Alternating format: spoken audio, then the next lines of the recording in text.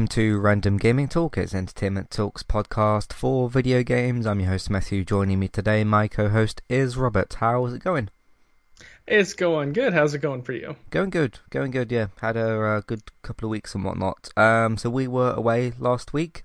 That was my choice. Basically what happened was there was a big Premier League last Sunday, and I just didn't quite have the time on the day to go to our gaming podcast because I had loads of games to keep track of, and it was a bit of a manic day.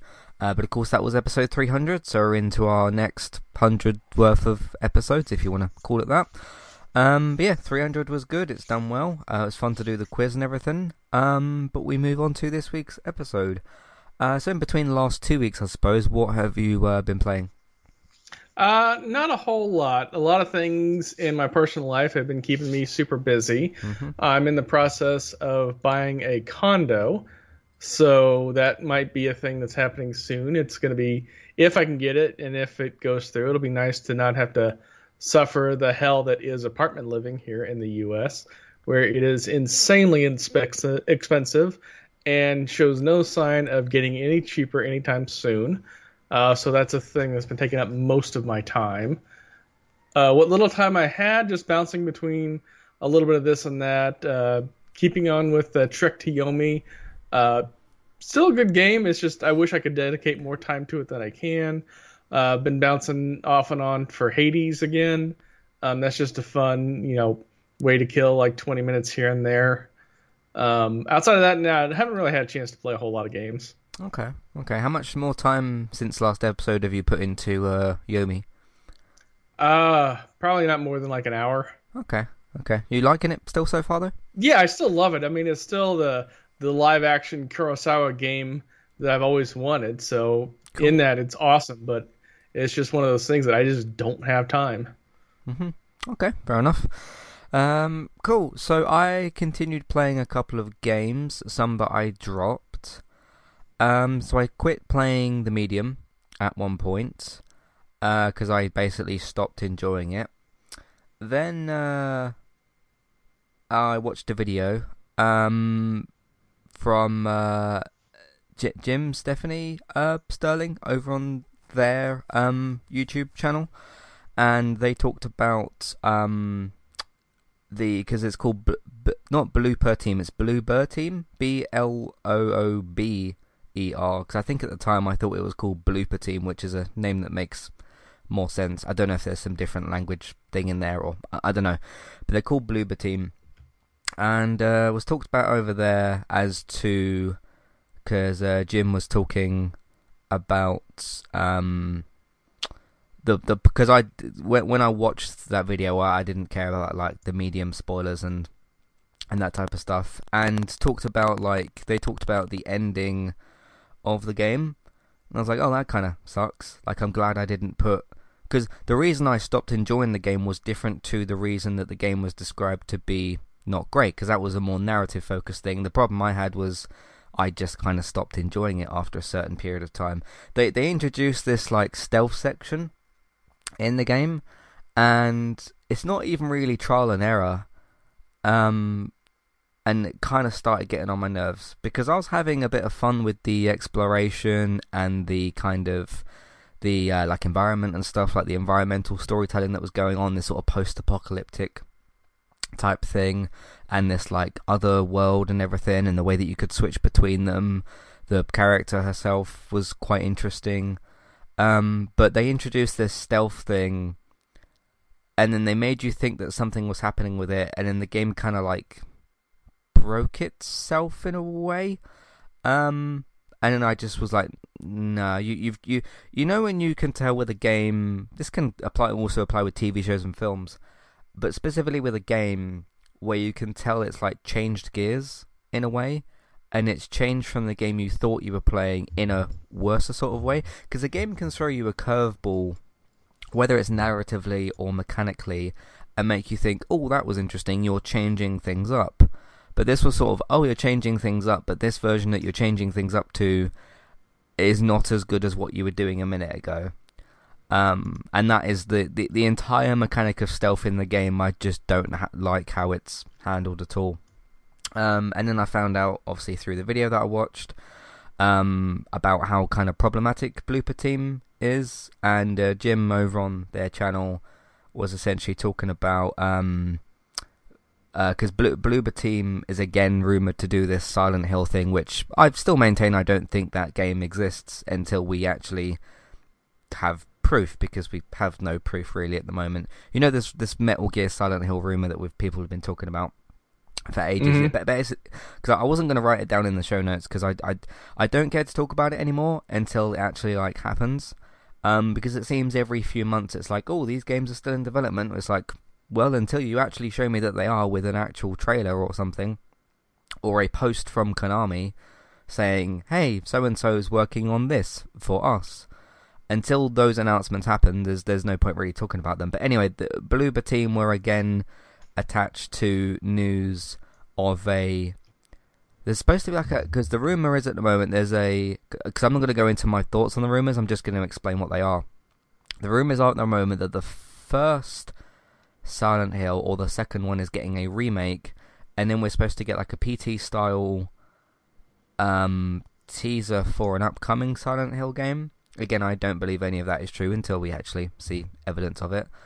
But that's almost like somebody took the idea of what Kojima did, because he did do the PT thing for an upcoming Silent Hill game that was in development but got cancelled, obviously, with the debacle that happened there. So it's almost like somebody copy and pasted those events but just attached it to Bloober Team for some reason. I guess because they did the Medium horror game recently. I guess that's why. And there are certain, because I've never played Silent Hill, but I have seen it. I guess there's certain sort of like, hey, Bloober Team did this, and it's similar to Silent Hill, so let's slap their name onto this remake or whatever's going on. So that's the general gist of the story. But Jim was talking about how because they really care about Silent Hill and stuff, which again, I've got no like personal attachment to Silent Hill because I never played those games. And how disappointing that would be. So, but long story short, I stopped playing the Medium because it just became disappointing to me. But given what happens in the end in the story, I'm glad I didn't put whatever extra time there was going to be into that. Have you heard anything about the Medium itself? I don't think you've played it, have you? But have you like heard anything about it? I've heard of it. I'm familiar with what it is. I never had any interest in playing it, so. Okay. But that was that. And then I played a very small portion of Back 4 Blood, and I just didn't like it. I don't think it's a bad game. It's one of them games, you know, where you sort of play something and you think this is a good game, but it's just not for you, and you can tell it's with Back 4 Blood specifically. It's more of a like this kind of party game and stuff. And I just sort of thought like, okay, this isn't really what I want from a zombie game, so I kind of just dropped that. Again, not because I disliked it, just because I thought this isn't my kind of zombie game. I did have a little bit of issues with the gunplay itself. I thought it was a little bit wonky at certain points, but you know, it is what it is. So, but the big thing I kind of wanted to mention before I talk about why I'm actually playing is I've now completely finished with The Last of Us 2. Because I remember mentioning on episode 300 2 weeks ago that I was either doing or did my permadeath run. I think on that episode I mentioned that I'd finished that permadeath run. So that was where I did New Game Plus on light, because why would you make permadeath any more difficult, and then did permadeath per chapter. And then I think I mentioned that I'd started the grounded playthrough. And it was really interesting because, as I kind of said on the episode, that's where you switch things around, because in the light permadeath per chapter, it was sort of, if I die, I start 30-40 minutes back, but the enemies are a lot weaker, they're not as smart because I'm playing on light difficulty. But you switch it around to grounded, no permadeath, it's like the checkpoints are much, much, much better, and when you get past encounters, you can actually save it, because you can't obviously save the game on grounded. It doesn't work that way. Plus that would defeat the whole purpose of permadeath, which would be loading a save, so it doesn't work that way. But on grounded, it's sort of like the enemies are obviously a lot harder to deal with. But the checkpoint system is up to you because you can save whenever you like. Now, I haven't got the YouTube channel's name to hand, unfortunately. I'll try to get it next time. But there's a very specific setting in the accessibility options, which you can turn on whatever of those that you want. Those are not like difficulty settings, those are just accessibility options. So if you want to play the game on like permadeath or grounded, you can turn on whatever accessibility options you want. It won't affect your trophies or anything like that. There is a mechanic that you can use, and for anybody else that wants to do this with The Last of Us 2, I would highly, highly recommend it, because if I didn't have this option switched on, I'd possibly still be doing my grounded run through. You can do something, and it works within certain limits, to where it's called you're invisible-ish to the enemy if you lay it on the ground. And what you're able to do with this accessibility option is, if there's like big set piece areas, you know, loads of enemies, they're shooting, or maybe it's a stealth area where you got to work your way through. Enemies can notice you if they, obviously if you're crawling along the floor and an enemy walks over you or bumps into you, then obviously they will spot you. There are also certain things like if you, because I noticed at times I would have like a bottle or a distraction a piece of equipment, so like the stun grenade that you can get. If you are trying to aim at something, so let's say you're trying to pull off a stealth bow and arrow shot, or you've got a silenced pistol, if you're aiming but you're still laid down on the ground, an enemy can see you. So where the actual small challenge but interesting challenge comes in is when you do get into certain areas that have either a lot of guards or are closer, you know, tighter sort of areas like corridors and stuff. You can't basically just like load the level, press and hold circle, and just crawl all the way to the end. You can do that with certain levels, and it's quite incredible what you're able to do with that. But that's only if the enemies don't spot you. Now, if you're smart enough and you can kind of see like, okay, that enemy's going that way around this truck, so I'm going to crawl the other side around this truck. Dogs also can't sniff you out, which is really interesting, because obviously that was one of the big things in the game. It's the only kind of mechanic that I would look at, but I would say it is slightly game breaking, but it doesn't mean that you can just again lay down and crawl through you can't crawl through like the entire game. Obviously there is like mini boss areas and bloater bosses that you got to deal with and that kind of stuff. Obviously you can't crawl through those. But it is quite remarkable with a lot of set pieces how you can, if you are crawling the right areas and you're throwing bottles at the right things and not getting caught out, that you can just crawl through entire areas. But there was still areas where I got caught out, and you know, I thought an enemy was going one way, I went the other way, I couldn't turn around in time, they stepped on me, and then, you know, all hell broke loose. The thing with that as well, and you can do that on any difficulty, but obviously I chose to have that as to help me go through grounded, because you're playing on grounded and the enemies are at their highest, you know, level. If you do get caught out, and let's say you're in the middle of the street or something and there's loads of enemies, you get caught out, that enemy starts shooting at you, they obviously alert everybody else, all hell breaks loose, then you are in trouble. So it's this really fine line of being able to crawl past loads of enemies, but if one spots you, they all spot you, and you can kind of run off, lose them obviously, and try it again, but you still fail that kind of attempt. But what do you kind of think of the idea of that, like being able to crawl around and stuff? I think it's interesting as a game concept. It's one of those that I'd have to actually play with it to really get a better sense of it. Yeah. It was both a mixture of being really, really fun, because I would crawl through certain areas, and I'd like, you know, I've played this game like 6 times now, and on all the other playthroughs I'd never had that type of experience with it, so it was pretty fun. But then when I'd get caught out, I'd be like, oh shit, I've got to run, kind of thing, because then you can't get away.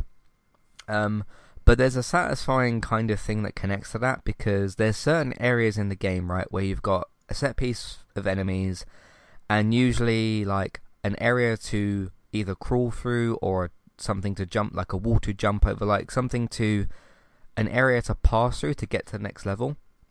And what you can do in a lot of areas is, because there are a lot of sort of doors, and you sort of like budge them open or whatever, or a lot of walls and stuff, and you climb over them. As soon as you've like pushed through that door, it doesn't matter what enemies are on the other on the side that you just came from. Ellie or Abby or whoever you're playing as will lock the door, and the enemies cannot get to you. So it's sort of that relief thing. Like if you get caught out slightly, you press triangle and then you press and hold triangle, like when the character's pushing that door because somebody's put something on the other side. And when you just get to that push point of like you finish that bit of the mechanic, there's still a bit of the animation left, but you've pushed through the door, and it's just like you get that sense of relief of like you've escaped kind of thing. So it's really good. But yeah, that's me completely done with The Last of Us. Unless I want to jump in and have some fun with like the encounters or something like that, but I don't think that's going to be anytime soon. Did they ever release the multiplayer for that game, or? No, because Factions 2, which is in development now, is like it's being treated as a bigger, separate, like game. So, because I know what you mean. Because when they did the first game, they did Factions with that. So, but this is supposed to be like a bigger kind of project. So, because yeah, we're supposed to have the remake for some reason of the first game, and then the Factions 2 at some point. So, which for me, because I never played the Factions game, I don't know how to feel about a Last of Us multiplayer thing. So it got really good reviews for it. I never had a chance to really play it because by the time I played the game, it was long past since the launch. But from the people that I know that were in it on day one, said the multiplayer was like almost as good as the actual game itself. See, the thing for me is like I'm sure the great gameplay mechanics and that kind of stuff will be there. When someone says The Last of Us, I don't think multiplayer. I think like, strong characters, narrative, story driven. Because when I'm thinking of multiplayer, I think of like COD and stuff like that. Which still has a great story to it as well, like the COD games. But that's like maybe like a personal distinction for me, where it's sort of like I just look at The Last of Us and think multiplayer, like that's not what I associate that with. But I'm sure it'll be great and everything. So we shall see.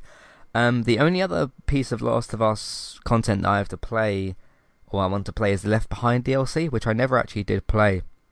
That, however, is going to be available, obviously not as a PS Classic because it's not a classic game, on the new PlayStation Plus thing. So when that comes out, I'm probably going to use that to play that, because I think it's like a digital only DLC kind of thing. So I'll probably experience that with that. But so that's me done with that. I've moved back to Guardians of the Galaxy. I wrote the game off before because I didn't really stick with the gameplay, but I kept hearing over and over and over again about how great the story and the characters are. And then I remembered when I played it on PS4, so there was no haptic feedback. To me, because to some people haptic feedback might not seem like a big deal, but then once you experience it, you kind of realise the capabilities of it. So I got it back, I booted it up, installed it. My save from PS4 was still available, which was good. And then I started playing it, and there was a cutscene that was playing, and it started doing some haptic feedback. Not in the way that like Astrobot would do it and that sort of stuff. This is a third-party game. But that's literally something that, like, if you put haptic feedback into your game, regardless of what the game is, that does make me automatically more interested, just because of, like, the very cool ideas there. So I want to see what that's about. I do want to give it another chance. David said he enjoyed it. A lot of other people said that they enjoyed it. It's just that the gameplay for me didn't really work that well, but I do want to give it another chance and not write it off too early. So that's what I'm going to be trying to play in the meantime. Have you played any of the Guardians game? No, I know it hit Game Pass, but it just never had any real interest for me. Okay, I didn't know it was on Game Pass, so yeah. I think that's also on the PS Plus extra thing or whatever, so there we go. Anyway, that's what we've been playing recently. Let's get into some housekeeping, and then we'll get into some news. See you for that in a minute. Hi there, and thanks very much for listening. Today I'm here to tell you about our two different affiliate links, the first of which is our Amazon affiliate link. That's where you can shop on Amazon. We can get a small cut of what you spend, but it won't cost you anything extra. So whether you're getting a gift for somebody else or treating yourself, or maybe both depending on the occasion, we can get a small cut of what you spend, but it won't cost you extra. You can find the link to our Amazon affiliate link in your show notes. The second affiliate link for today is our Kualu affiliate link. If you want to get started with a website and a domain name of your choice, you can simply sign up with Kualu using the link in the show notes. They also have a live chat support system that's in the bottom right hand corner as well. So if you need help with getting set up, Kualu will be able to help you with that as well. The links for both of these can be found in your show notes for Kualu and the Amazon affiliate link. If you would like to get the ad-free versions of Entertainment Talks podcast and support us along the way, you can simply sign up over on our Patreon page. You can sign up either as a creator or as a patron. There's no difference there for the time being, and you can get your ad-free podcasts over there. It's a great way to support us on Entertainment Talk and to get rid of the ads and get your ad-free podcasts.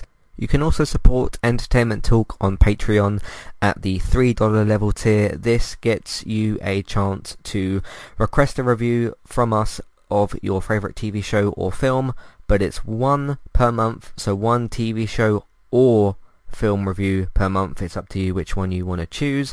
We will watch a few episodes of the TV show that you choose, or of course if it's a film, we'll just watch that film and we will review that for you on that month. And then when it gets to the next month, you can request a new TV show or a film review of your choice. That's $3 level tier.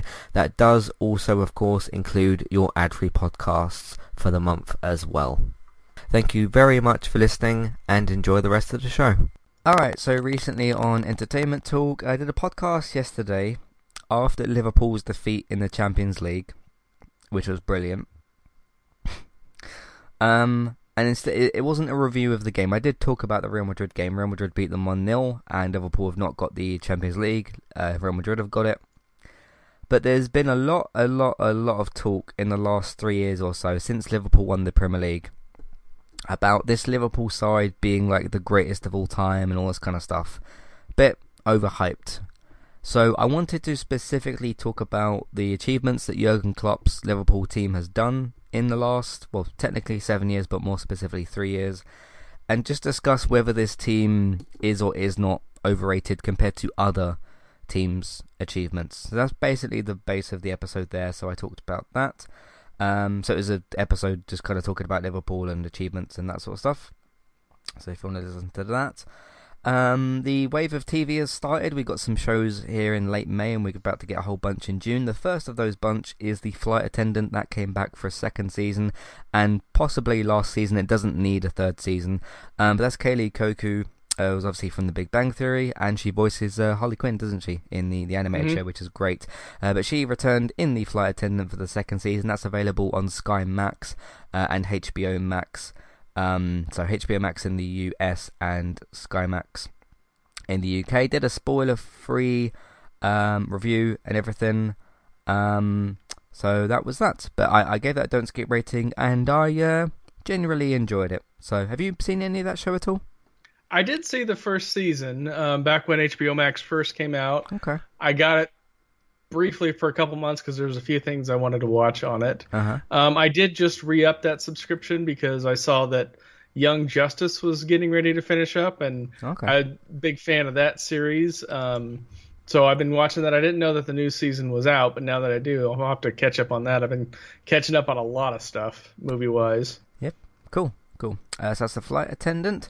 Me and David have wrapped up for the first half of the 6th season for Better Call Saul. It's season 6, episode 7. That will be back on the early July. I think it's 11th of July or something. So that's Better Call Saul. That's the first half of season 6.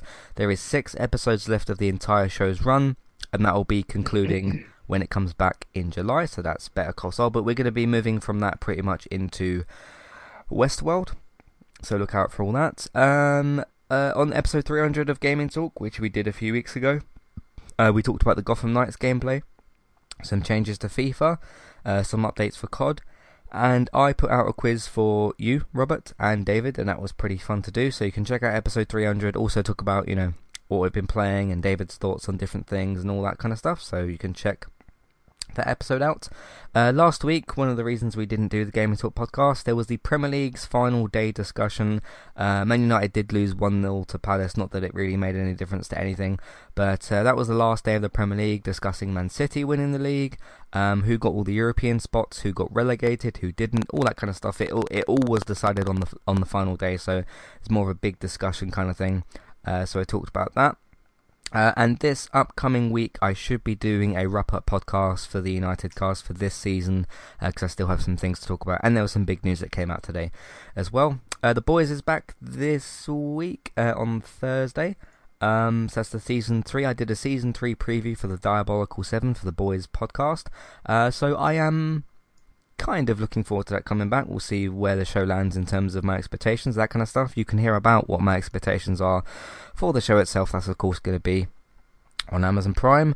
I did a piece of a podcast that I put out separately called Ideas for Toy Story's Future. It was part of my Lightyear preview podcast, obviously the upcoming Lightyear film, but also listed several different ideas as to what else you could do with Toy Story in the future. We'll see if Pixar does any of them, but there we go. Did a United cast episode. It was called What is Going On with Marcus Rashford. He's been out of form this season. Why is that? There could be lots of different reasons, so I explored those reasons and discussed that. Got my Lightyear preview podcast, obviously for the upcoming Toy Story film, which is next month. It's about the 17th of June, I think it comes out. So talking about my trailer, the trailer, my expectations, all that kind of stuff for the preview podcast. And that's what we've been doing recently on entertainmenttalk.org and on podcast platforms. I am on half term this week from the school. It is closed, so there is no school to clean, because I clean at school, but it's not going to be open. So we'll have some more time to do some other episodes which have already been planned. Chat podcast will be out on Wednesday. I've already recorded half of it, talking about, America and Pride Month and that sort of stuff. But look out for that stuff as well this week on entertainmenttalk.org and on podcast platforms. Alright, let's get into some news.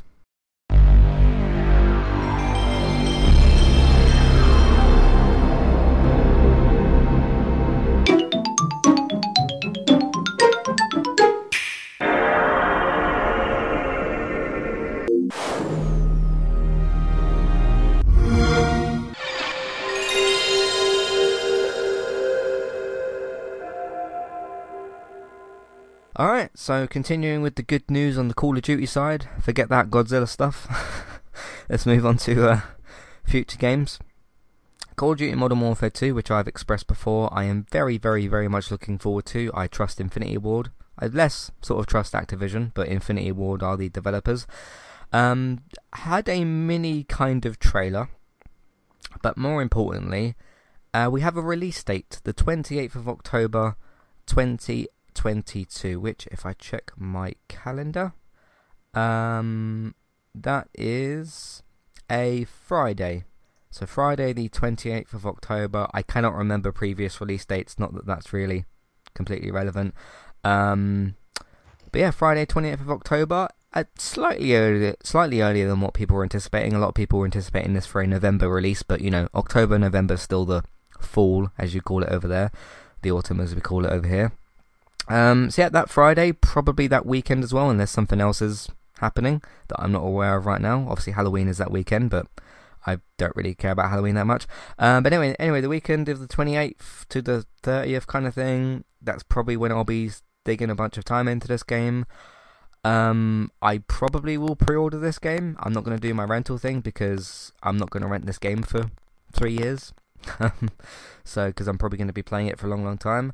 The beta is supposed to be out soon. There was rumours recently of, I think it was August or something, for the beta. I don't know if they're doing an alpha. I didn't hear anything about that. There is 3 different versions of the game, which kind of sucks because there should really only be sort of one. Because you've got pre-order bonuses and COD points and all that kind of nonsense. Again, that's all the Warzone sort of stuff. What's interesting about me following this game and the news and stuff, obviously I'm really, really excited. I want to know what the guns are going to be, the maps, what the maps are going to look like, what the game modes are going to be. There's loads of information to still come out. The campaign I'm very interested in. because it's going to be a sequel to 2019's Modern Warfare, which I absolutely loved. You're going to have the multiplayer, which I'm going to be playing obviously most of the time, or for most of the game's time. So, again, game modes, what's going to be returning from the old games. Are we going to get Cyber Attack back? Cyber Attack, which was introduced in 2019's Modern Warfare, which was a big, big hit. You'll probably have your standard kind of, free-for-all, team deathmatch, domination, capture the flag, probably search and destroy. We've heard rumours about an uplink mode as well, probably, again, some kind of data bomb or something like that. But we're getting a lot of news about Warzone 2 as well, which is to be expected. It's their big cash cow. Which is interesting, actually, because these games, regardless of what you think of these games or which series they're from, whether it's from the World War II stuff, so like with Vanguard, or if it's the Black Ops Cold War, so from the Black Ops series, or the futuristic series, which is like Infinite Warfare, Advanced Warfare, or the Modern Warfare games, or Call of Duty Ghosts. These games sell incredibly well every single year. In fact, last year's biggest selling game, correct me if I'm wrong, I think was Call of Duty Vanguard. And it wasn't a good game. But it still sold well, obviously, because the Call of Duty name. But what's interesting about calling Warzone the cash cow, which it still is, Call of Duty's cash cow, is Activision's kind of got two Call of Duty cash cows, which is the sales of the main game that gets released, the thing that's actually going to be $60 or maybe $70, and Warzone, which is free to play, but obviously you get your cards and you've got your I don't think there's loot boxes specifically, but you do have like COD points and you have like different packs and stuff like that, because you can actually go to like the storefront thing and you can buy specific weapons, which is better value than like, hey, open this random box for 500 coins and you might have like a pistol with no attachments,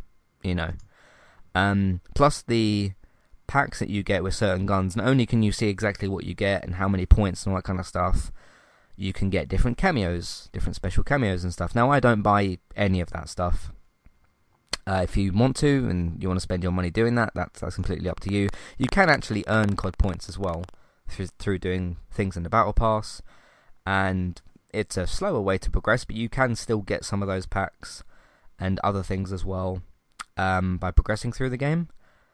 But that's essentially the two different versions of cash cows that Activision's got, which is the sales of the actual game and whatever people are buying in Warzone. There's probably stuff in Warzone that you can buy that I'm not actually aware of as well, because I think that there actually is, because, again, I don't play Warzone, so there's probably some stuff in there that you can buy that I've not actually heard of before.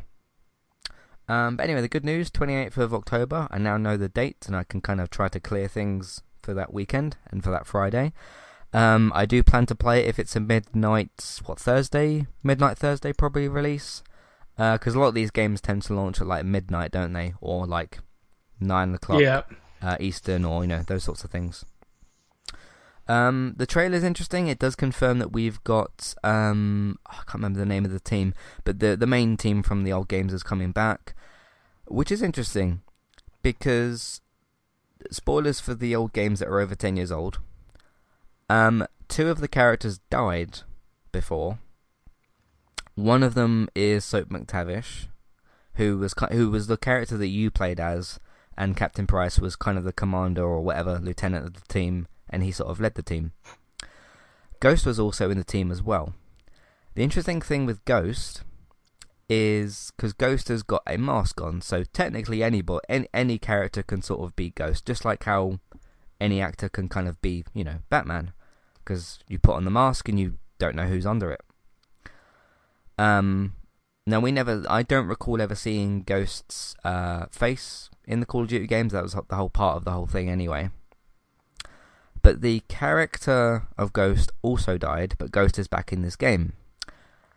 Now, the voice actor has changed for Ghost, and the new voice actor, I can't remember either of their names, but the new Ghost actor the new voice actor for Ghost came out on Twitter this week, and he kind of, came out the woodwork, so to speak, and he's like, hey, I'm the new Ghost, and I'm able to talk about it now. Obviously, there's NDA stuff, and it was revealed in the trailer. Obviously, they revealed his name, so he came out on Twitter and was like, hey, I've had to keep this secret for a long time, but I'm happy to sort of be here now, and hopefully you'll welcome me and stuff. And the majority of the comments was like, hey, hope you do a really good job, and we're looking forward to seeing Ghost and all that kind of stuff. So that was really good, because the interesting way that this worked out, the previous and we talked about this on the show actually a long time ago, the previous voice actor for Ghost was fired because he did some stupid stuff. I can't remember specifically what it was, but he did something very stupid. I think he said something on a stream or something like that. But that oddly sort of makes sense, because you can now have a different person playing Ghost, even though we won't see his face still, assuming that he doesn't unmask himself in the new game. It kind of weirdly works, because you fired the old guy, but his version of the character died.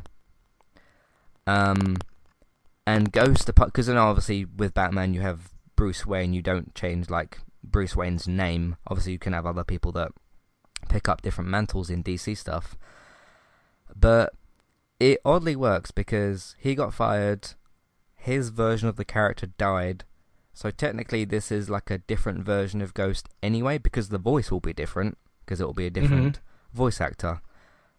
But his character's name will still be Ghost. It won't be like, hey, you John Doe under the mask or something. So I guess it worked out pretty well with that. Yeah, it's like different people being Bond or whatever. Yeah. So, but in terms of Soap McTavish, he did die in the games as well. So I don't know how they're going to work around that, because people have been trying to work out like what this game actually is, right? And I was listening to a bit of the What's Good Games podcast, which I try to keep up with, and because they were like trying to sort of guess what the game was and stuff. What this basically is, so you had Call of Duty so you had Call of Duty 4 Modern Warfare, then Modern Warfare 2, Modern Warfare 3. Those games are all a trilogy. They're all canon to each other. They're all actually canon to these games as well. 2019's Modern Warfare is a revival of those games, because Captain Price never died anyway. It's the same voice actor, I'm pretty sure, the same looking guy, and he didn't have a mask and all that kind of stuff, so he's back. Some of the other members of the team are returning as well.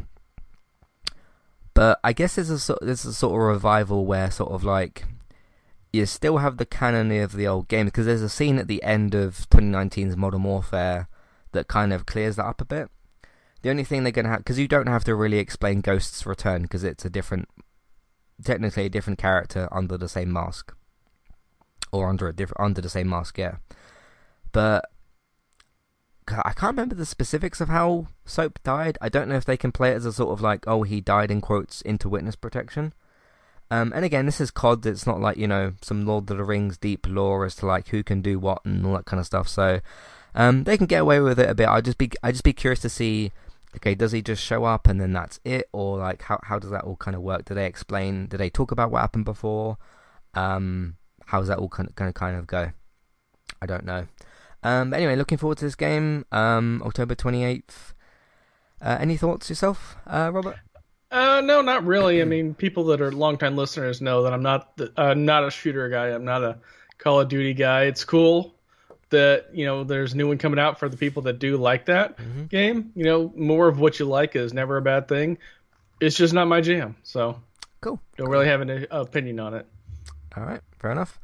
So we do have a rumored date of June the 8th, which is when we're supposed to get the full, because this was the teaser trailer that kind of revealed who the characters are that are coming back, and some of the voice actors and that sort of stuff, and the general. Just a bit of a sort of, hey, this is Modern Warfare 2 kind of thing, and allowed it to do that. So on June 8th, we're supposed to get some sort of reveal trailer. What I am obviously most curious about, because I don't really need a story trailer for this type of game. I can just kick on into the campaign and just kind of go for it. I'm most curious to see, what do the guns play like in this game? What can this new engine do to push that forward? Again, and weapons, maps, game modes, that kind of stuff. what are you doing with prestige mode, what are you doing with the perks, those sorts of general multiplayer things. Because anything Warzone that comes up, I'll probably read it briefly, but then just kind of not pay attention to it. So that's what I'm most interested to see. So like a gameplay deep dive kind of thing is what I'm looking for next. But I don't know what they're supposed to be showing on June 8th. What's the date of the Microsoft conference? Is that the 12th? 12th, yeah. Okay, so it won't be the same day. Unless something gets revealed on June 8th, like a trailer, and then we get something at the Microsoft conference. Although, we will be talking in a minute about a State of Play coming up, and Call of Duty technically still is a third-party game, although whatever was signed on for this State of Play would have been probably dealt with before. Because whatever was set in stone contract-wise for this game, like who gets what trailers and what promotional material and stuff, would have been already written down before this Activision deal happened. So either something on June 2nd that we'll be talking about in a minute, or something on June 12th for the Microsoft thing. Or we might get something from each, I don't know, but one of those two dates would be good. It's just a couple of weeks away, and we'll see what happens with that. Speaking of the State of Play, Sony has announced a new State of Play for Thursday, the 2nd of June. It's going to be 6 PM Eastern Standard Time, 3 PM Pacific Time, and 11 PM over here, so GMT. They have said that this is for only third-party games and PSVR 2 news, which to me is exciting. I do like my VR stuff. I'm not going to be able to get a VR 2 unit at launch. We'll see what they kind of do with those games. So, PlayStation third-party PSVR 2. Is there any particular third-party games you would like to see here that you think Sony might show us something from? Nothing off the top of my head. I get a feeling that it's going to focus a lot on PSVR 2, so that's something I really have nothing, any kind of a background on. So, yeah. I can't remember if Forspoken is an exclusive or not. That's coming out in, I think it's September or October. Because that's coming out. I know that's a next gen or current gen game. That's only on PS5, but I can't for the life of me remember if that's an Xbox game as well.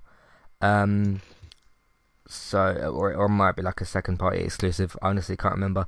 But if that is third party, you could show that off because we'll be getting closer to that release date. Again, they might show something COD related. They won't show anything from Moss because that's already come out. We'll probably get like some random JRPG stuff, which if that's for you, if you're looking forward to that, that's good for you. They have tended to show a few like Japanese games at these Sony events as well. There's that one game with that guy in a spacesuit and he's got like this young girl with him and it looks a bit sort of Death Stranding-ish, like kind of Kojima sort of weird. I can't remember the name of it, but they could show more of that, I suppose. I think that's supposed to be out some point soon. PSVR 2 stuff. It makes sense if they had some.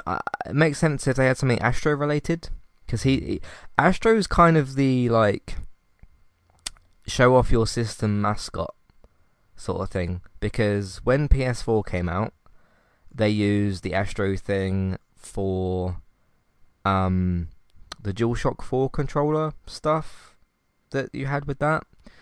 Then they did the Astrobot Rescue Mission, which was to show what VR could do. I think they did another game after that, and of course then they did Astro's Playroom on the PS5, which was to show both what the PS5 could do and what the DualShock, the DualSense controller could do with haptic feedback and that. So, if you're talking launch products, because Astro's their kind of launch character show-off thing. So if you have got, cool little technical stuff that you can do, and you want to show what this new controller can do for PSVR 2 and some other stuff that's going on with that, that would make sense. And again, all of these Astro games, apart from maybe Astro's Playroom, the VR game, which is short-ish, but it's the longer of the games, I think. Because Astro's Playroom, which is the PS5 one, that's a pretty short game. Depends if you want to go for all the peripherals and stuff like that, which is kind of part of the game. But that's where they've come out with these like tech demo. Actually, I think calling those a tech demo is like not giving it the credit that it's due. But those sort of kind of tech demo-y sort of, we're going to use this character to show off this new hardware type of stuff. So that would kind of make sense if they've made like a short Astro game for PSVR. Do you think they might do that? Yeah, it's possible. I mean, technically, anything could be a tech demo. I've always considered when a console launches, the first racing game that comes out for it as a kind of a tech demo, because that's a great way to show kind of the powerhouse of the hardware. So yeah. All that, the sounds of the engines, that kind of stuff. Mm-hmm. So, other than that, because everybody on Twitter was like, "Oh, God of War Ragnarok, oh, God of War Ragnarok," and they were like, "No, third party." So we won't get any updates about like Spider-Man 2, or obviously Horizon just came out, God of War Ragnarok, Wolverine, PSVR 2 stuff. I wonder if that London team that made the Blood and Truth games, they made the London heist in the Blood and Truth games, which are very good, if they might have something up their sleeve. That's the only ones I can kind of think of, actually, like the third party. Yeah, we'll have to see. Hogwarts Legacy, maybe. There is a little video I want to talk about in a minute with Hogwarts Legacy, but you could give a small piece of that. I mean, these state of plays have been, 20 to 30 minutes, so... Yeah, they're pretty quick. Yeah, you're not going to show, like, 20 games here. I wonder, because this will be, like, a few weeks before the PS Plus thing, that's specific first party, isn't it? Unless you... I suppose what they could do, if you've got those third-party games... even some of the PlayStation classics that could be third-party games, to show like, hey, this is launching and this is launching and this is launching with, or this is going to be on the service at launch with the new PS Plus. You could do something like that, I suppose. So yeah. Alright, let's move on from that into the TV production. Unless you got anything else for this state of play thing? No. Cool. We have to see what happens on June 2nd. Which is also the same within a few hours of The Boys coming back for season 3. So Sony has confirmed some new TV show adaptations of some IP that they've got. Horizon, God of War, and Gran Turismo, which is an interesting one. Of course, there's a dozen car shows out there. It's not like that's a new thing. Now, the reports I've seen is suggesting that Netflix, because of course Sony... kind of oddly doesn't have their own streaming service. Like everybody else sort of does. I guess Microsoft sort of don't, do they? But Sony's the only kind of big... because you don't really get like Microsoft films and TV shows, but you do get Sony. I mean, Sony produces like Better Call Saul, which is on AMC. But it still was a little bit odd to me that Sony doesn't have their own streaming service, because you've got like the Spider-Man films and all that kind of stuff. So anyway... Netflix is apparently going to be making the Horizon one, God of War for Amazon, which I think was previously reported. Gran Turismo has not yet been announced for each platforms.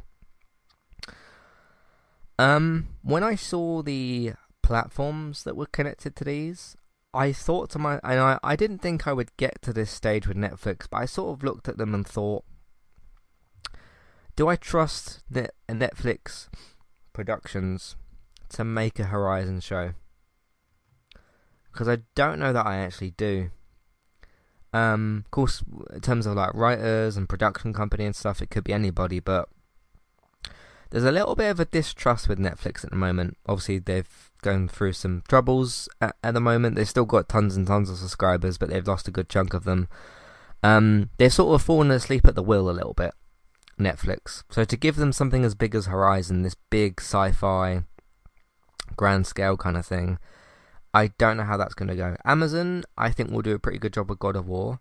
Of course, God of War is kind of a violent IP. You know, Kratos is doing lots of violent things, and you've got The Boys as a perfect example of how Amazon can handle violence, and the Invincible series as well. Gran Turismo, I don't know what you're going to do with that, actually. Whether you are going to do like a car mechanic sort of show or something with a narrative story, because Gran Turismo doesn't really have characters in that. Not to say that you can't invent characters for the TV show, but the options are a bit more open with Gran Turismo. I'll give all three of them a try, definitely, because I've said I'm a big fan of games being adapted to TV instead of films. Uncharted probably could have benefited from that. But what do you think of these three productions being ordered, and what do you think about the streamers that are attached to these shows? I think there's all possibilities in it. I mean, Gran Turismo, like you said, it could just be a car show, something akin to Top Gear, Grand Tour, something like that. Horizon, there's enough of an interesting world there that if you didn't make it about the main character, you could probably have a lot more freedom to explore that world building. If you did make it about the main character, obviously my first vote would be for Rose Leslie to be cast as that. You might know her from either Game of Thrones or Time Traveler's Wife. That would be my I'm first watching that at the moment. It's a really good show. Time Traveler's Wife. As for God of War, I don't know. It's possible that it might be good, but maybe not. Yeah, I suppose it depends on the goals of these. Because honestly, it all just depends on the script. Right. You can have all the cast in the world, and if the script is terrible, it's going to be terrible. Yeah. Find Mystery Men on a streaming service, and that'll tell you all you need to know. Yeah. And another really big notable point is the theme tune. Some people might think, like, why does that matter? For those of you that have seen the Uncharted film, I can't believe the misuse of the theme tune in that film, because they play the theme tune at like 3 different points. At 2 specific points, they cut it off halfway through at poorly chosen moments, and at another point they remix the theme tune for some reason. It doesn't work, and then when the end credits come up, they give you the full proper version of the theme tune, but by then you've finished watching a bad film and you don't care anymore. So. Also, things like characteristics for the character sort of mannerisms for these characters as well. Watching Tom Holland as Nathan Drake was fine. He didn't do anything wrong in the role, and they did, like, his character mannerisms were good enough. And although Mark Wahlberg didn't do a bad job as Sully, it was just Mark Wahlberg in a t-shirt. There was nothing. There was nothing specific about him where you'd look and go, oh, he did that makes me think he's playing Sully. They didn't have his mustache, they didn't give him a cigarette or anything like that. He was kind of just walking around with Tom Holland, trying to be the adult, guidance person. Or the, what do you call it, the like role model sort of thing or whatever.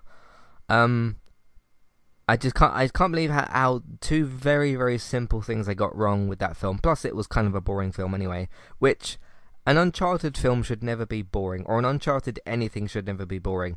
The whole idea of Uncharted, regardless of kind of the intricacies of the story and whether or not it makes sense, Uncharted's supposed to be a fun action blockbuster video game. So you're at least supposed to be able to go in there and like switch your brain off from the story and kind of have fun with Drake and Sully, right? I couldn't do that because Uncharted was boring. And an action film, really any action film, shouldn't be boring because it should have fun action in it. So I'm not saying that that's going to happen with these 3. Of course, Gran Turismo is a very different ball game with that. But you've got to get those kind of things right. You've really got to get those kind of things right. Same thing with Last of Us. You've got to get those character mannerisms right. You've got to get the theme tune right and all that kind of stuff. The thing is with the Gran Turismo, I get what you've suggested, but if it is just a, hey, here's a car mechanic show, or we've got this fancy car and we're going to test drive it, and then you just slap the Gran Turismo name on it, that's a bit of a cash grab in a way. I get why you think that they might do that, and that's entirely possible, but the idea of that is kind of cash grabby, because it's just like a Wheeler Dealers or a Grand Tour, which all those shows kind of do some of the same stuff, so...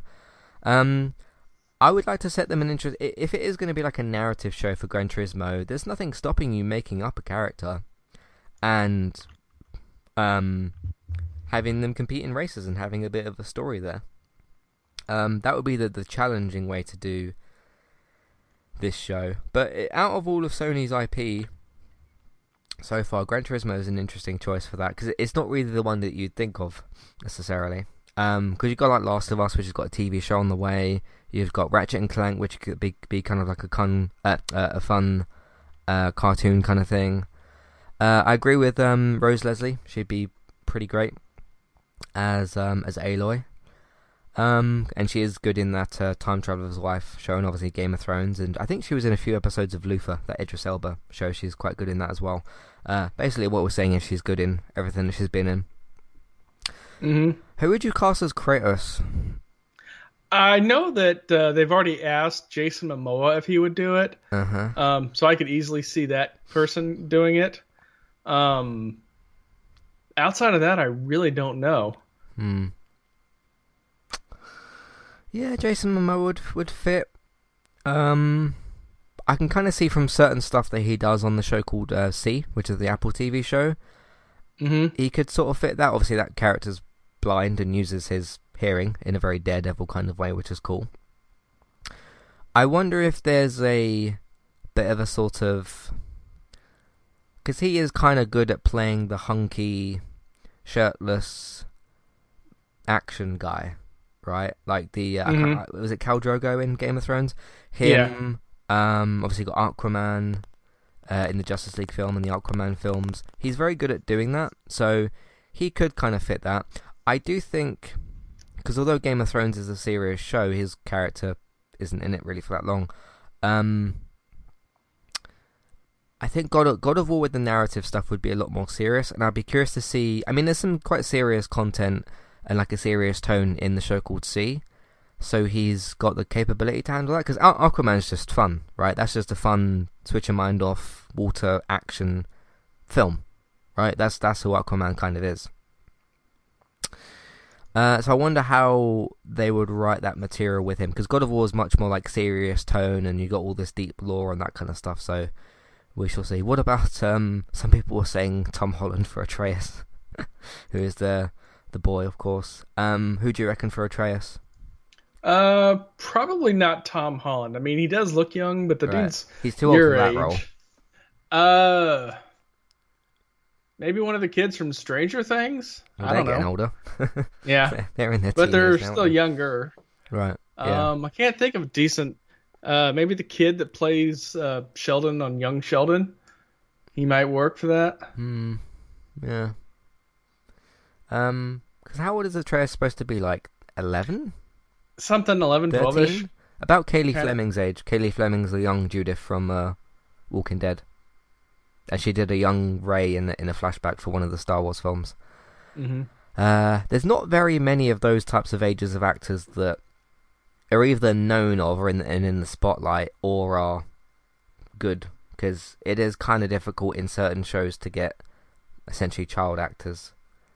I guess if you casted like a 16, 17-year-old, you could do that, because the Stranger Things kids, I don't know all their exact ages, but some of them are like 17, 18-ish, so they're sort of they're passing that just now, so unless you started filming like tomorrow, you might, I don't know, unless you can do some like effect stuff or whatever. So, but Stranger Things is coming to an end next season, isn't it? So they're available. I don't know. I canceled my Netflix a couple months ago because I wasn't really using it. It was right before they were going to do the price increase, and now they're announcing that they're going to start putting ads and stuff. I'm like, yeah, I'm glad I got out early. Yeah, but we'll see. Anyway, that's all that for the TV stuff. Just want to talk a little bit about Hogwarts Legacy. They are adding haptic feedback. I didn't expect that.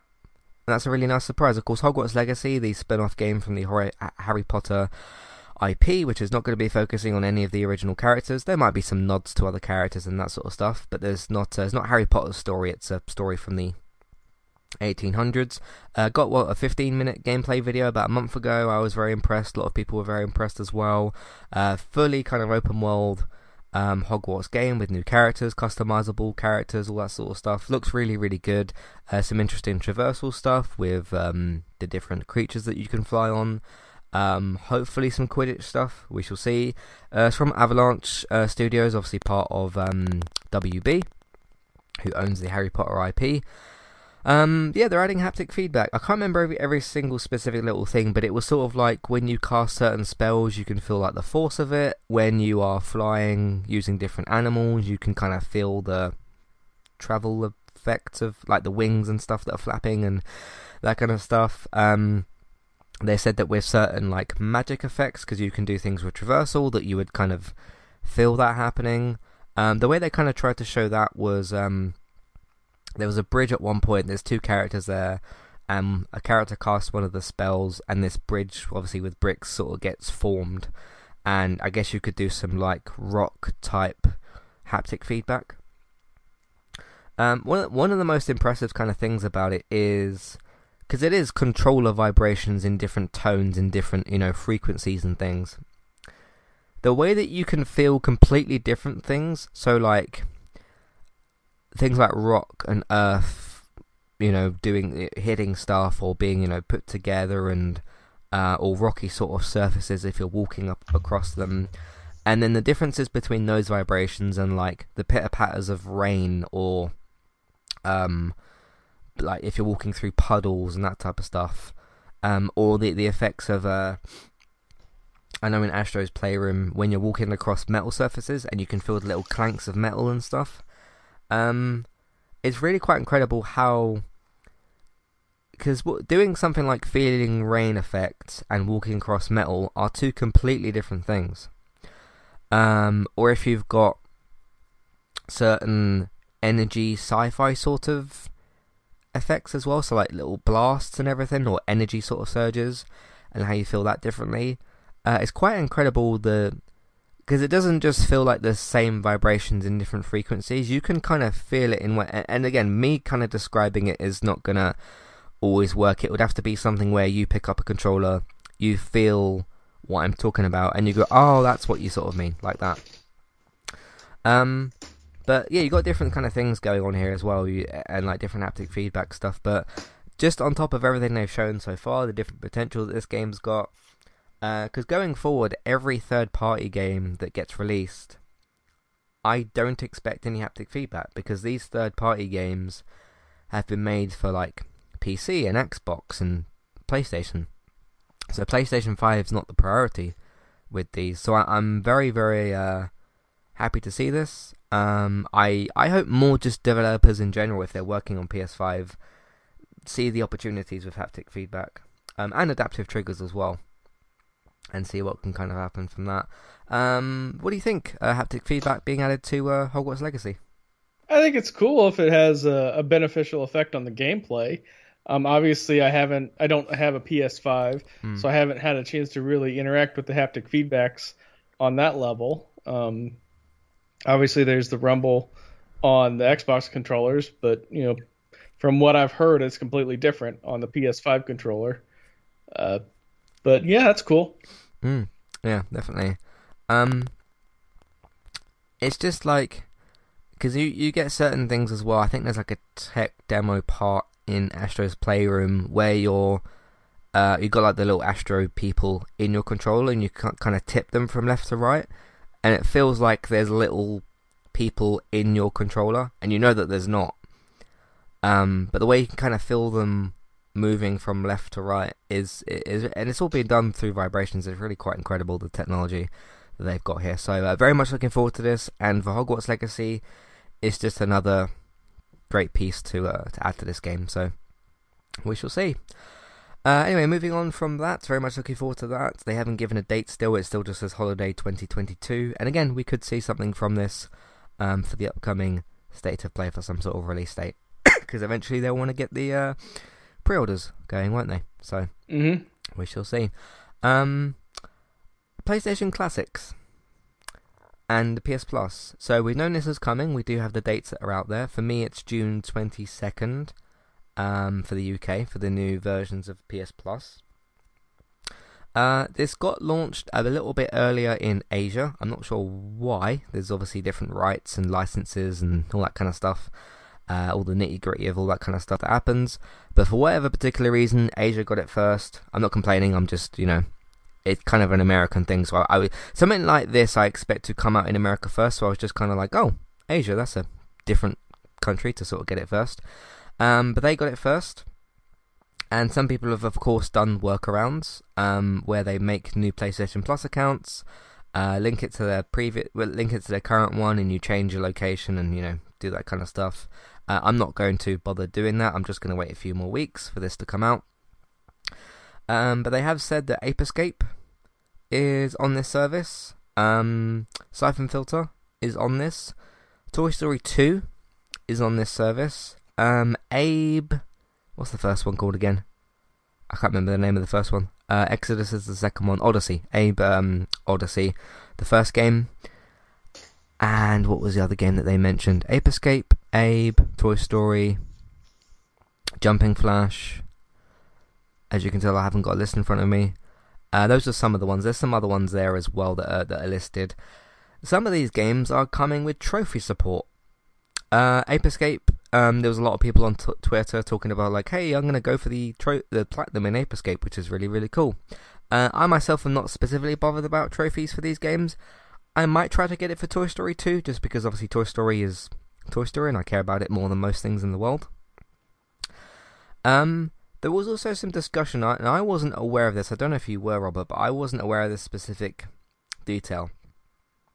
So my thought process going into this was that you can't buy these games separately, and you subscribe to this service, and you only get the games that are on the service.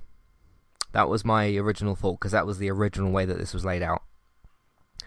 Then I heard a bunch of people talking about if you've bought PS Classic games on the Vita or the PS3, that they will be in your library when this service unlocks, when it launches, but you won't be required. I don't know if this is all completely true, but this is what loads and loads and loads of people were talking about, and it makes sense that you would do that as well. And then effectively, when the service launches, if you've got games that you've purchased licenses for, so separately away from the service, you can download. When you go into a library, you download digital games that you've got licenses to. You can go and do that.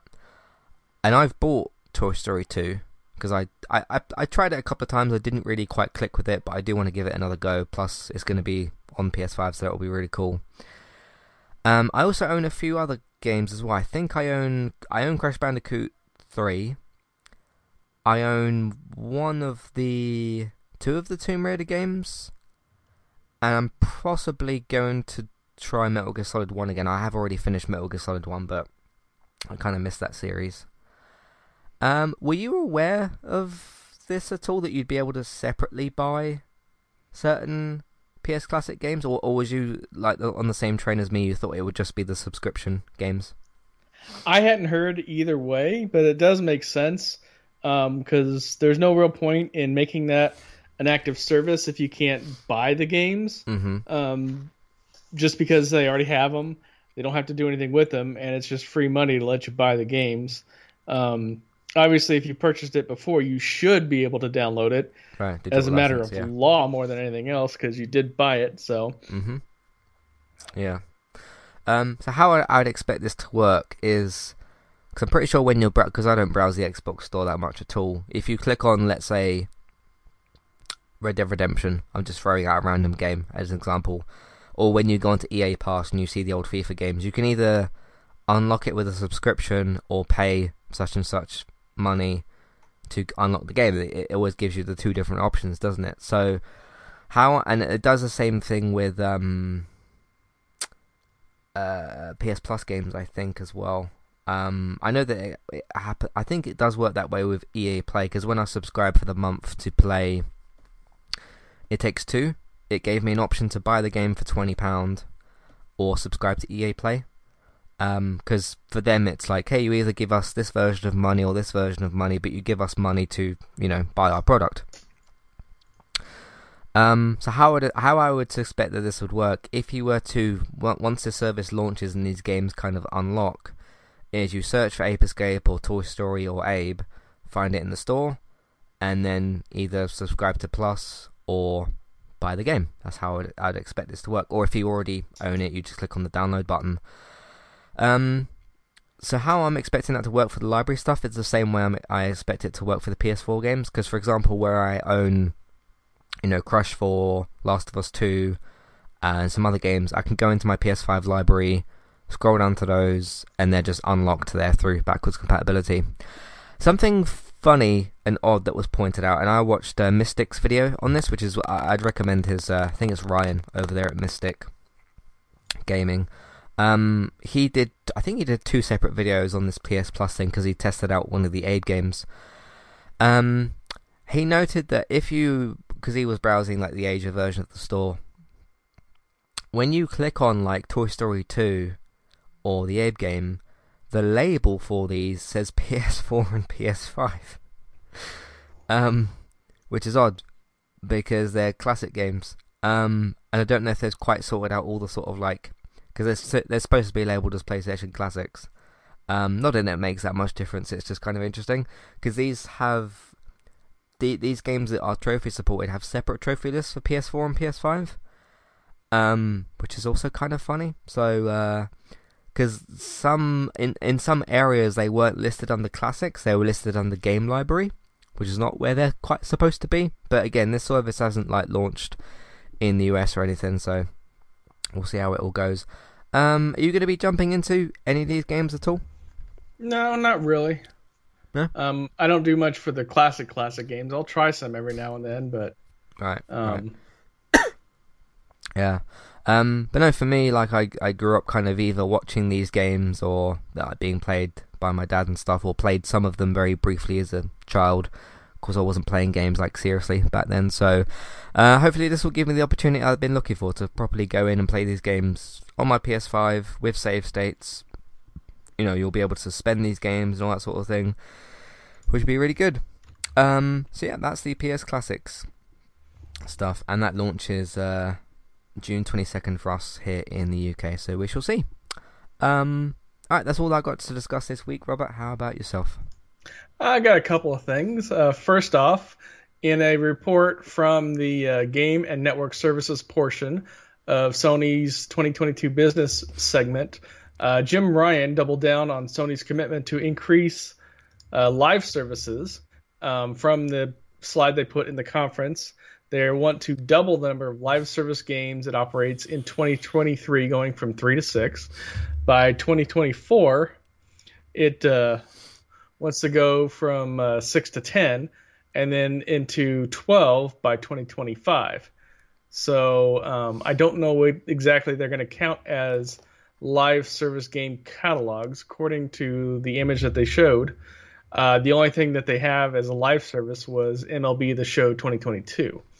So I'm not quite sure which games are going to lead into that, so we'll have to get more info on that when it becomes available.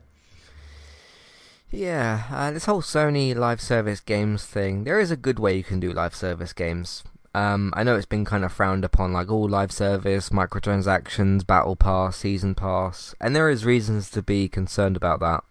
And it depends how Sony handles all of this. But the strange thing here for Sony is they've been known for, over 10 years now, or probably longer than that, for strong narrative-driven story games. You got Horizon, you got God of War, you got Last of Us, Uncharted, list goes on and on and on. So, I mean, from a business standpoint, yes, there's money to be made with these games, from making live service games, because you do got your microtransactions and all that sort of stuff. But I don't, again, business-wise, it makes sense, but so Sony's been kind of like, to me, strangely criticised in the past for like, oh, all of your games are third-person, over-the-shoulder action games, and it's like, but that's what Sony's been so good at for so long. God of War, third-person action game, Last of Us, third-person game, Days Gone, they're all kind of third-person games. But if you're good at doing something, and you're successful at doing it, which Sony is, and you have award-winning games as well, and you have games that sell a lot and are highly regarded and talked about, then keep doing them. Because why would you stop doing that, you know? So I'm curious to see what they come out with. That there might be something that they make that I end up liking. Of course, Last of Us 2 Factions technically could end up as live service. I mean, it sort of would be as a multiplayer thing, and that could be one that I'd take interest in. I hope that this also doesn't distract from, again, their biggest strength, which is these exclusive exclusive first-party games, which they've been so good at. Because as much as you can talk about, you know, the name change taking over a decade, and the PlayStation Store not loading properly on the PS4, and the PS3 not running well, and the PS3 with the cell processor, all this kind of stuff, and the lack of backwards compatibility. As much as we've all criticized Sony for those things, rightly so, because that's the areas where they've not made things right. The one really big area where Sony's been successful is these first-party exclusive games, and we just have to see the balancing act of what Sony's going to be able to do here. That being said, they did acquire the likes of Bungie. They, of course, are known for the successful Destiny series. So that's definitely a company, a developer that you could use for that. And there's some others as well that you could use. But how do you think this is all going to kind of go? It's kind of hard to tell because I don't know what games they're targeting to be a service game. Until we get like a better picture on that, we won't know. So, which of their first party or their IP do you think could fit with this, other than like Factions 2, which we kind of know about? I honestly don't know, because I'm thinking of all the titles that they have, but what could be made into a live service? Nothing really clicks off the top of my head. Yeah. Gran Turismo 7 didn't have multiplayer, did it? I don't know. No, you can't even do like a split screen offline racing thing. It's just like you can do the music test track. I forgot what it was called. The music test track thing, where basically you have to drive to the next musical note to keep the track going, and it's like a time sort of test thing. That's what the game actually launches with if you haven't fully installed it, just to kind of get you practiced.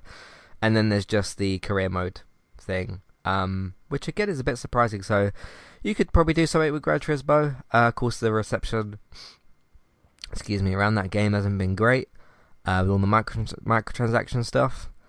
But that's one that you could use. Other than that, I'm not really sure what they could do. So we'll just have to see. And who knows, maybe we'll get something announced at the State of Play that they could use. So we shall see. Alright, what else do you want to talk about today? Well, another function of the Game and Network Services business segment was the PlayStation VR 2. Unfortunately, no official price point was announced at it, but pretty much everybody is going to assume that it's going to launch at the same price point as the original PSVR did, which was $300 US. There's also rumors, though not confirmed, that it's going to launch for this holiday season. They did release an image for that, so we have confirmed that the controllers will feature the haptic feedback, adaptive triggers, and precision tracking. The headset will have an OLED HDR display, 110-degree field of view, and 120 hertz refresh rate. They did announce that there's going to be 20 major first-party and third-party titles for the launch, with the slideshow from the segment showing Horizon. I don't know if it's a new game or just a VR version of an existing game. I think it's a new game. Yeah, it's called Horizon VR Call of the Mountain. Yeah. So that is going to be that. So yeah, 20 games is definitely a good number. So it'll give everybody something to look forward to. According to the post here, Runner, a motorcycle racing game, and Samurai Slaughterhouse, a combat game, are listed. Among Us VR is being planned as well, but no official title for that. I forgot about that game, actually. Yeah. Yep. That had kind of like a jump scare reveal, didn't it? Which was kind of funny. So, 20 games. Some of those will be like shorter tech demo-y sort of stuff. Again, there's nothing wrong with that. If you want to show your audience or your your gamer of like, hey, this is what this thing's capable of doing, that's a great way to do that. Again, that's where Astro can slot in pretty nicely. So looking forward to seeing that. Also looking forward to seeing, because you've got a lot of like 3D, obviously 3D audio at this point is a pretty normal thing. I'm curious to see how they can blend like 3D audio immersive type stuff with haptic feedback stuff in this new controller. I can't remember if it's got a certain name, but this new controller, and obviously the immersion thing itself with VR, and it's going to be a newer, fresher thing, and it's going to have, you know, hopefully better visual stuff. See, as much as I've said a number of times about visuals and how much I don't kind of care for them, in VR that stuff does, that's where I do specifically care about that. Not like how good grass looks and stuff, but whether I can see it properly, because, you know, it's on my face, which is for me where Squadrons didn't work at all, because the draw distance wasn't very good and it just didn't look right. So, but I wouldn't expect, because with the Squadron stuff, as I explained at the time, that's more sort of like games that support VR but aren't really sort of configured properly for it. I'd expect these 20 games to all be configured properly for PSVR 2. So I don't think you'll have too many of those problems. But yeah, again, if you've got like a tall neck in front of you and you've got a new PSVR goggle thing on, you'd expect to, you know, see it well, wouldn't you? So yeah, be interesting. Again, combining those kind of elements, the haptic feedback, obviously, you know, a newer VR headset, 3D audio, the graphical kind of stuff that you've got, as to what they can come out with, should be good. But yeah, we'll see. Like, I see what I'm kind of expecting to happen and sort of waiting for, because I've got my VR thing at the moment. I'm kind of wondering, because the next VR game I'm looking forward to playing is Moss 2, which is already out. I'm sort of wondering if I should play, not that there's not going to be anything wrong with the version that's out now, but because I'm going to wait for a physical version of it anyway so that I can rent it. If I wait for that to go on rental, if they do get a physical version of it, play that on my VR1, or wait probably quite a long time for them to make Moss 2 playable on VR2, which will be a probably better experience. But I suppose I'll decide that for myself at some point.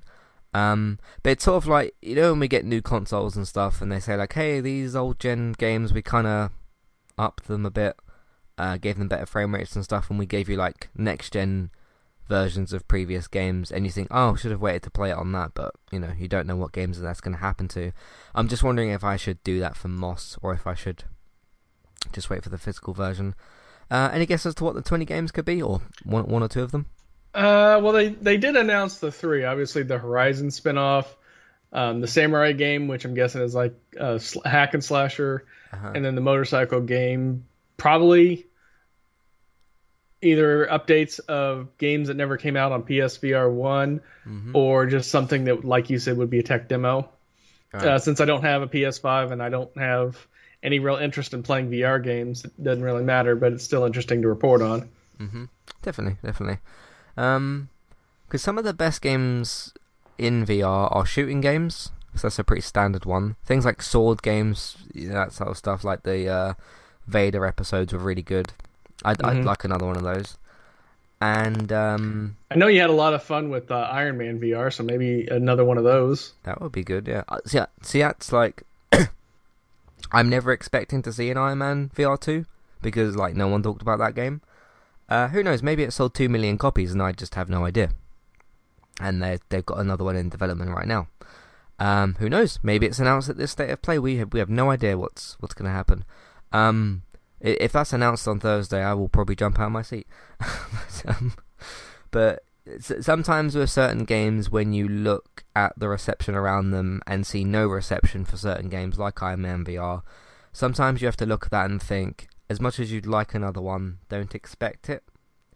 But then if it does get announced, then your expectations are beaten. So we shall see. Alright, that's it for that. What else do you have to talk about this week? Well, the last thing I have comes from the desk of why isn't this already a thing? Mm-hmm. Historically, Twitch's policy has been to just ignore anybody when they get permabanned for absolutely no reason whatsoever. Some people kind of infer it. Some people take guesses at it, but they've never officially told why they get banned. The most recent one is, for a high profile, was the indefinite suspension of Destiny back in March. Obviously, the whole Dr. Disrespect thing has been a long drama for that. But in a recent interview, Twitch's Vice President of Trust and Safety, Angela Hessen, told the Washington Post that they are looking into including clips of the infraction with suspension notification emails in the, quote, future. Safety is a journey, she says, and this is the number one ask from our community. No duh. So we're looking at how we can attach more detail for the people who understand, like the video itself. That's something we're definitely working on. Specifics and clarity will be revealed after Twitch has figured out how exactly to do that, because I find it utterly friggin' hilarious that they ban you, but then don't tell you why they ban you or what you can do to get unbanned, which is one of the reasons why I never really got into streaming on Twitch, just because, if I screw up, fine, I screwed up. Just tell me how I did it, right? And tell me a way to fix it.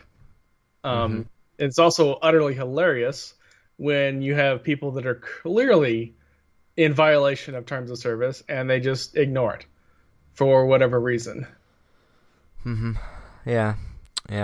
See, I don't use, for viewing, I don't use Twitch as much as YouTube, but I don't know how many people talk about YouTube's a pretty broken platform. I posted this short little video on Twitter the other day of, like, basically there was a function I was trying to do on a video. There's like the not interested button, which in of itself doesn't actually work properly.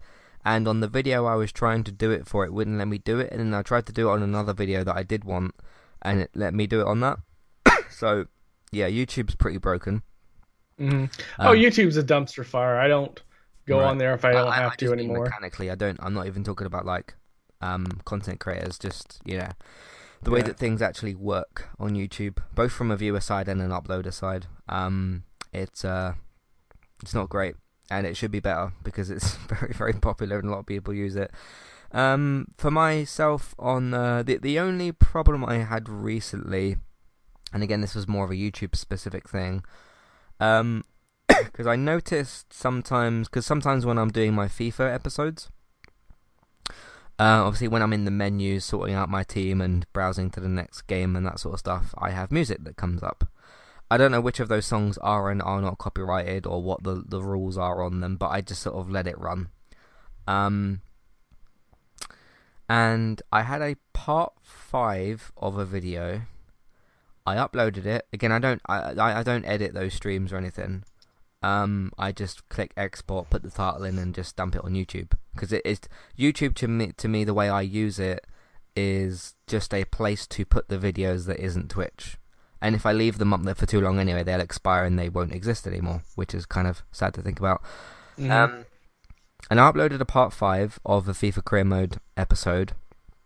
And then a couple of days later, I got an email saying the video was blocked worldwide. I thought, okay, that's pretty dramatic. And it said for copyrighted music.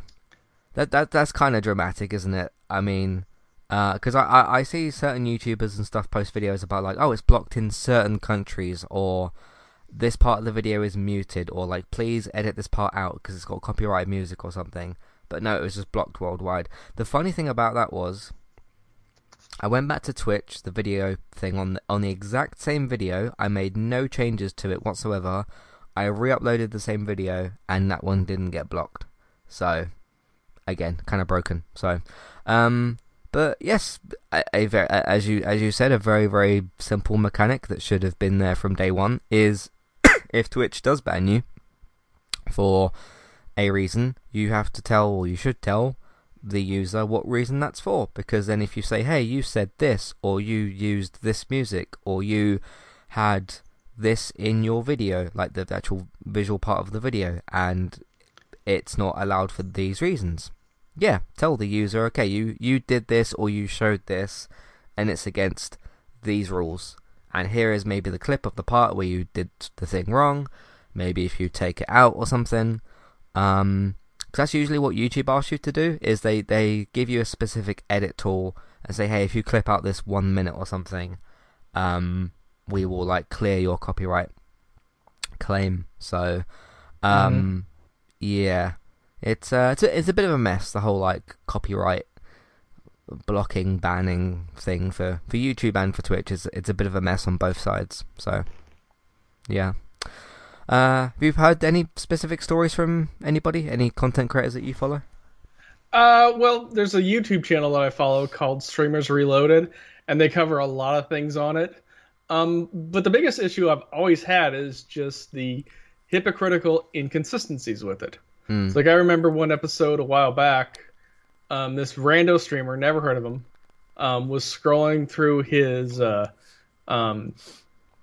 Discord feed, and he had like half a second of nudity and got a week ban, a full week. Obviously, that is technically against terms of service to have nudity on there. But then literally the next day, some streamer went live, she claims accidentally, and did full spread eagle in front of the camera. Like, straight up in there. 1 day ban. Yeah, that's where, the finer details of things are not quite sorted out, and that's context is important as well for like what these people get banned for. So yeah, like if you could put on, if like I said, he was going through his Discord, half a second. If it's like, yeah, you had this, just take a day off. Most people would be understanding. It's like, yeah, it was an accident. Do the day so we could say we did the punishment, but a week for a half a second of nudity. And the thing that really, really gets me with the streamer that went the full nude on there, if she had people on her stream that were under the age of 18, technically that's a crime. And you've had some streamers straight up saying, I trafficked illegal drugs on their stream live, and they are still partnered and they are still allowed to stream. Yeah. See, one of the questions I have is some of the way these features work is automated, and you can tell by the way certain things are phrased. Like a bot has just grabbed a video and like, hey, music, ban the whole video or whatever. And there will be some, because there are some companies that, because YouTube will tell, I don't know how this works on Twitch, but YouTube will tell you like this has been manually claimed by so and so, which is where they've like scrubbed through the video. And like, hey, they're not allowed to use this. We'll like ping them for that. But yeah, that stuff's got to be sorted out because again, it's just it doesn't work properly. So yeah, and it's not like Twitch doesn't have enough money to throw software engineers and coders at it. I mean, they're owned by Amazon for friggin' sake. yeah. So there we go. All right, you said that was the last thing you had? Yep, that's the last thing I got. Cool. Let's get some emails, some feedback and whatnot. If you'd like to write into the show, if you've got any experience of YouTube and or Twitch not working properly for either the uploader side or the viewer side, let us know. And I'd specifically like to know about YouTube stuff because I have many stories I could tell about how often YouTube just doesn't really work properly. So yeah, I miss the early days of YouTube when you could actually have fun and make content, to quote the movie, before the dark times, before the Susan. And I forget her last name. It's something really long and unpronounceable. I have no idea. But she's in charge, and she destroys fun. Yeah. I'm more just basically talking about subscribing to somebody on YouTube and then never seeing their content. Yep, shadow banning. It's a real thing. Right. Or subscribing and dinging the bell. Why am I having to ding a bell? Anyway, if you'd like to write in, let me know your thoughts, feelings, questions, comments about anything we've mentioned or anything that you would like to mention in the world of gaming. Methodentertainmenttalk.org, Twitter, eTalkUK. There's a contact page and information in your show notes. There's also the email box on the website version of the episode. If you scroll down just a little bit, you'll see that, and the clickable email name in your show notes. Excuse me. Harrison says, so Matt, lots of discussion for the PS Classics. What are you planning to play on launch day? Well, assuming I'm not buried by 200 shows that are coming out in the month of June, because there is actually June 22nd is when Umbrella Academy Season 3 comes out and Paramount Plus launches. So that's going to be 4 shows for me to watch, because there'll be the Halo series, which I'm interested in, the Star Trek New Worlds, Star Trek Discovery, and of course Umbrella Academy itself. Whatever else is on Paramount Plus, I'm not completely sure, but those are the 3 shows I'm going to. So that'll be 4 new shows for me to watch on that day, or 1 returning show, 3 new shows, and a complete new subscription service with games. So it's going to be a busy day. Depending on what, I don't have to watch 4 episodes of those shows or whatever. I can choose whatever I want to do, but still. Definitely planning on playing the Toy Story 2 game. I do want to stream that from the start, and given that it's supposed to be a very short game, because PlayStation 1 games typically are very short, unless your name is Metal Gear Solid. Yeah, I do want to stream the Toy Story 2 game, because again, it's Toy Story. I don't know if I'll jump into Abe, because I have played both that version of Abe and the remasters. So I don't know that I need to play it, but I could, jump in and see what it's like. Ape Escape. I played Ape Escape 2, the PS2 classic version on PS4, and I liked it, but it didn't sort of like... That wasn't my nostalgia spot, Ape Escape.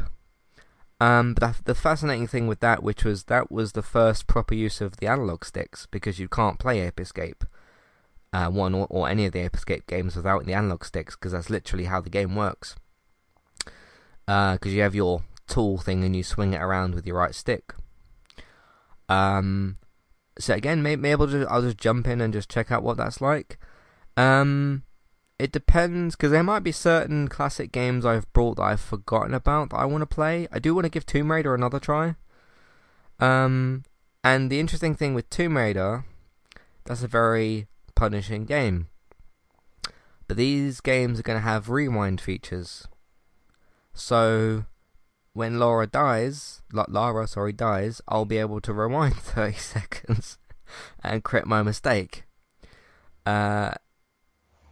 And you can save at like any point and that kind of stuff, which is really good. So that will be a better opportunity for me to play those Tomb Raider games. Or if I miss a jump and I don't have to wait 2 minutes for the game to reload. But on launch day, I do want to, in some way, shape or form, at least play some of the Toy Story 2 game. Because again, it's Toy Story, and it means more than most things in the world. So that's what I'm going to pretty much try. I'm gonna have a general browse around first to see what the PlayStation Store looks like, what other games are available. The Last of Us Left Behind is going to be part of this, obviously not the Classics collection, but the other thing. So I'm going to download that as well, and I will play that eventually.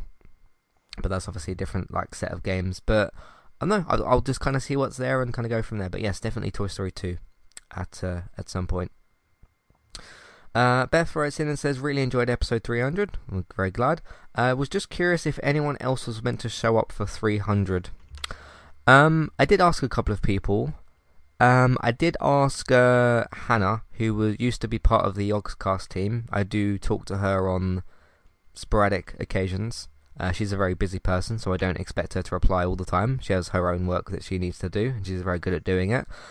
She wasn't able to attend, unfortunately. I'm still trying to chat to her to do something with her, because it doesn't have to be a special episode. It can just be whatever particularly. But I'm in conversations with her at the moment. But she wasn't able to make it. And I did talk to one other person. I think I asked Bex. I think I did. Didn't ask. Gray doesn't play games anyway, so there's not much point in asking Gray. Mm-hmm. And of course David was here as well, so that's kind of how it worked out. So, yeah, I guess that answers that question. And lastly, Maddie says, hey Robert, I know you are looking for that next big game for your Series X, because you do have that now, don't you? Mm-hmm. But any plans to play anything else on your PS4? I power it on every now and then to see if there's like a sale I want. Mm-hmm. I do need at some point to go back and play God of War. I just get too much going on right now to really invest in it. Outside of the random games that I play, when I have 5 or 10 minutes, I'm mostly just streaming something in the background while I'm doing other things, trying to catch up on this show or that show Mm-hmm. halfway. So, but yeah, I do need to go back and play God of War. At some point, I'm gonna want to play Miles Morales, but I don't know if that's PS5 only or if there's a PS4 version. I actually have to check on that. That's on 4. Yeah. Yeah. So that game I'll probably get if there's like a holiday deep sale. Probably hop on that. That should be cheap by now. I think the game's 2 years old. Yeah, but they never put it on sale. So. Oh, yeah. It would make sense for Sony to do a sale when the new PS Plus launches, surely. Yeah. So, you played the first Horizon, didn't you? Yeah, I played through the first Horizon. I didn't 100% it. I don't 100% games. That's never really been a thing. I played it for the story, so I finished the story and then I was kind of done with it. Okay. No, I was just wondering because the second one's on PS4. So, did you have any interest in that?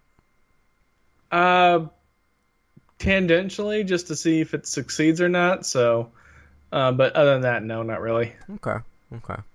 And at some point, Robert's going to do a full platinum run of The Last of Us 2, aren't you?